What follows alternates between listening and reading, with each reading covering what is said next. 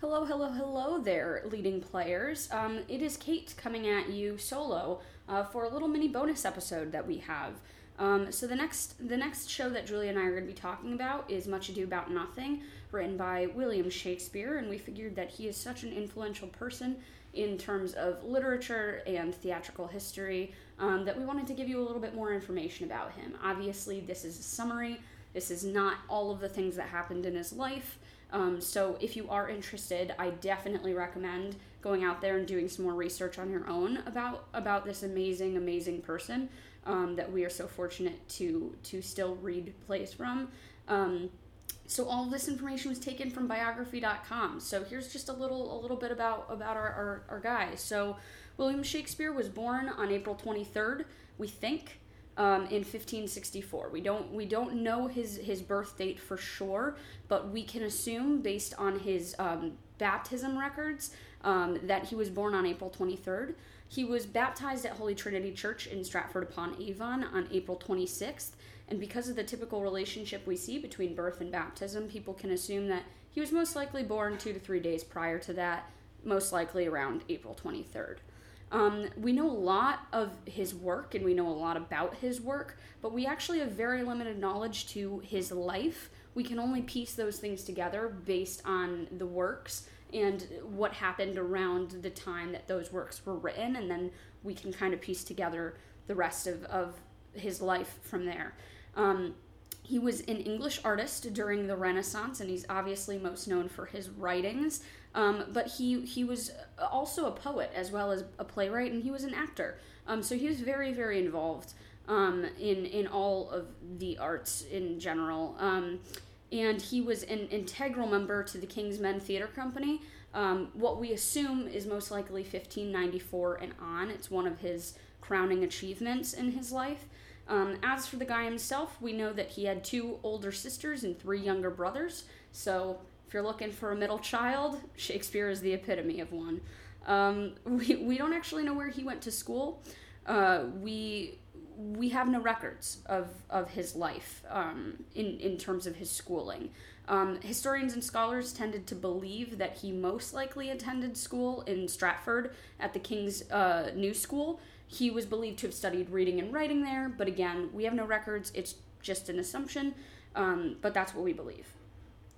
It is pretty important, I just want to note, kind of moving forward, that some people and scholars do believe that due to the lack of personal information we know about him, that he's not a real person. Some people think that William Shakespeare is just a pen name that somebody else wrote, and that the person William Shakespeare that you know is the middle child and has 2 older sisters and 3 younger brothers. And this particular William Shakespeare is not the same William Shakespeare that wrote all of these works. People think that the man and the playwright are 2 completely different people. And obviously, I don't want to tell you what to believe. You are entitled to your own beliefs and your own thoughts on things. I think it's a little far-fetched that there would be 2 William Shakespeares kind of running around at the same time. I believe that they are the same person, but again, that's what doing a little bit more research is for, right? So he ended up marrying a woman named Anne Hathaway, and no, it is not the actress from Princess Diaries, although that would be interesting. They got married in November of 1582 at the age of 18. That's when Shakespeare married Hathaway. She was 26 at the time, and she was pregnant.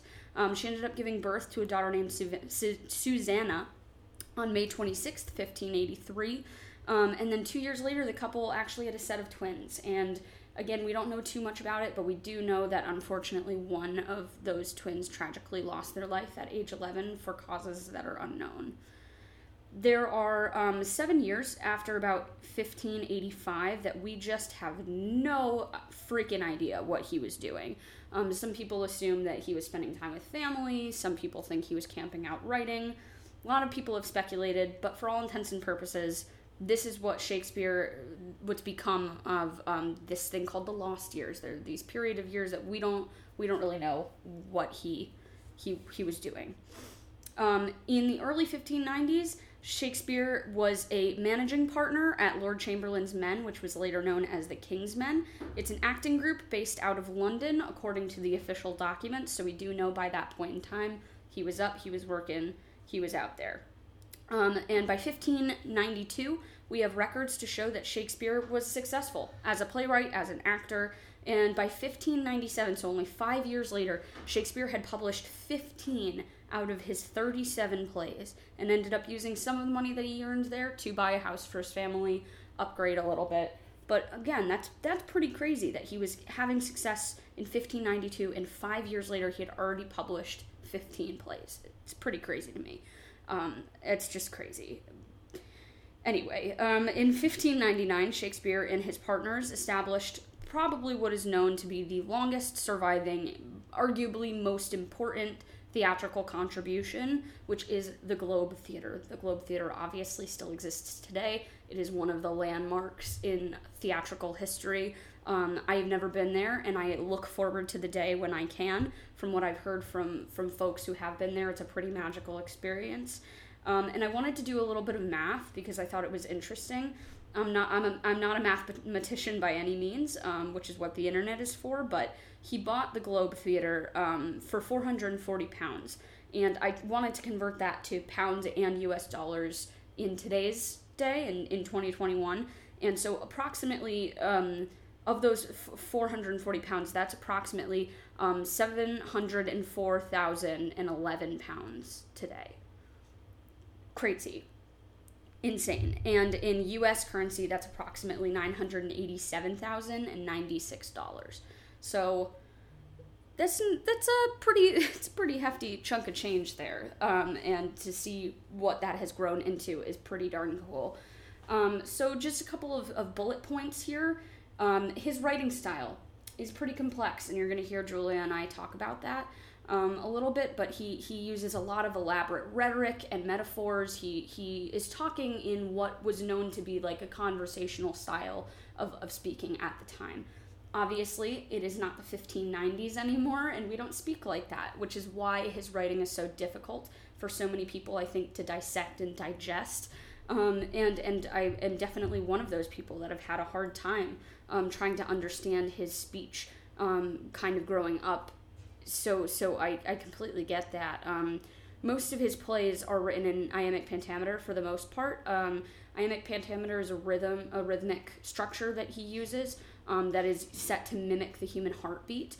And some believe that this psychologically helps connect readers to the text, helps connect audience members to the actors, because it shares a human connection, the heartbeat, and that it sort of helps you understand, as an outsider who is not familiar with the text, it helps you understand a little bit more of what's going on.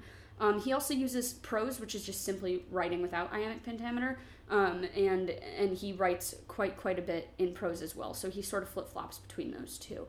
I want to list off some of his plays, and this is not all of them, but it's most of them. So, he's got Henry VI, Part 1, 2, and 3, Romeo and Juliet, Richard II, Henry V, Julius Caesar, Midsummer Night's Dream, Merchant of Venice, Much Ado About Nothing, our next show, As You Like It, Twelfth Night, Titus Andronicus, The Comedy of Errors, The Two Gentlemen of Verona, Taming of the Shrew, Love's Labour's Lost, King John, Merry Wives of Windsor, Henry V, Hamlet, Othello, King Lear, Macbeth. Macbeth is my personal favorite. I'm not in a theater, but if I was, I'd call it the Scottish play. Cymbeline, Winter's Tale, The Tempest, All's Well That Ends Well, Measure for Measure, Cornelius, Pericles, Henry VIII. I mean, it's crazy. He's written so many, and I am sure most of those are familiar with some of you. And he ended up dying in 1616, according to the church records, which show that he was only 52. This is insane to me. A man as famous as William Shakespeare only lived to be 52. And granted, that was a pretty darn long life back then, but in today's age, think about the work he could have accomplished. It's crazy. It is insane. He along with many other famous literature, people, and many composers, just so many of them were so incredible and tragically died at such a young age, even if it wasn't young at the time. But people believed that he died after a short illness, but the official cause of death is unknown. The date is disputed. Some people think that he didn't even die and the church records were faked and he was simply retired from writing and he had a whole new life ahead of him. We honestly don't know. But nevertheless, I mean, his achievements and his accomplishments are untouched. I mean, he's a pretty darn cool guy. So obviously, with all of that being said, be sure to tune into our next episode that is going to be released next Monday. Julia and I are going to discuss Much Ado About Nothing. We had a ton of fun talking about this.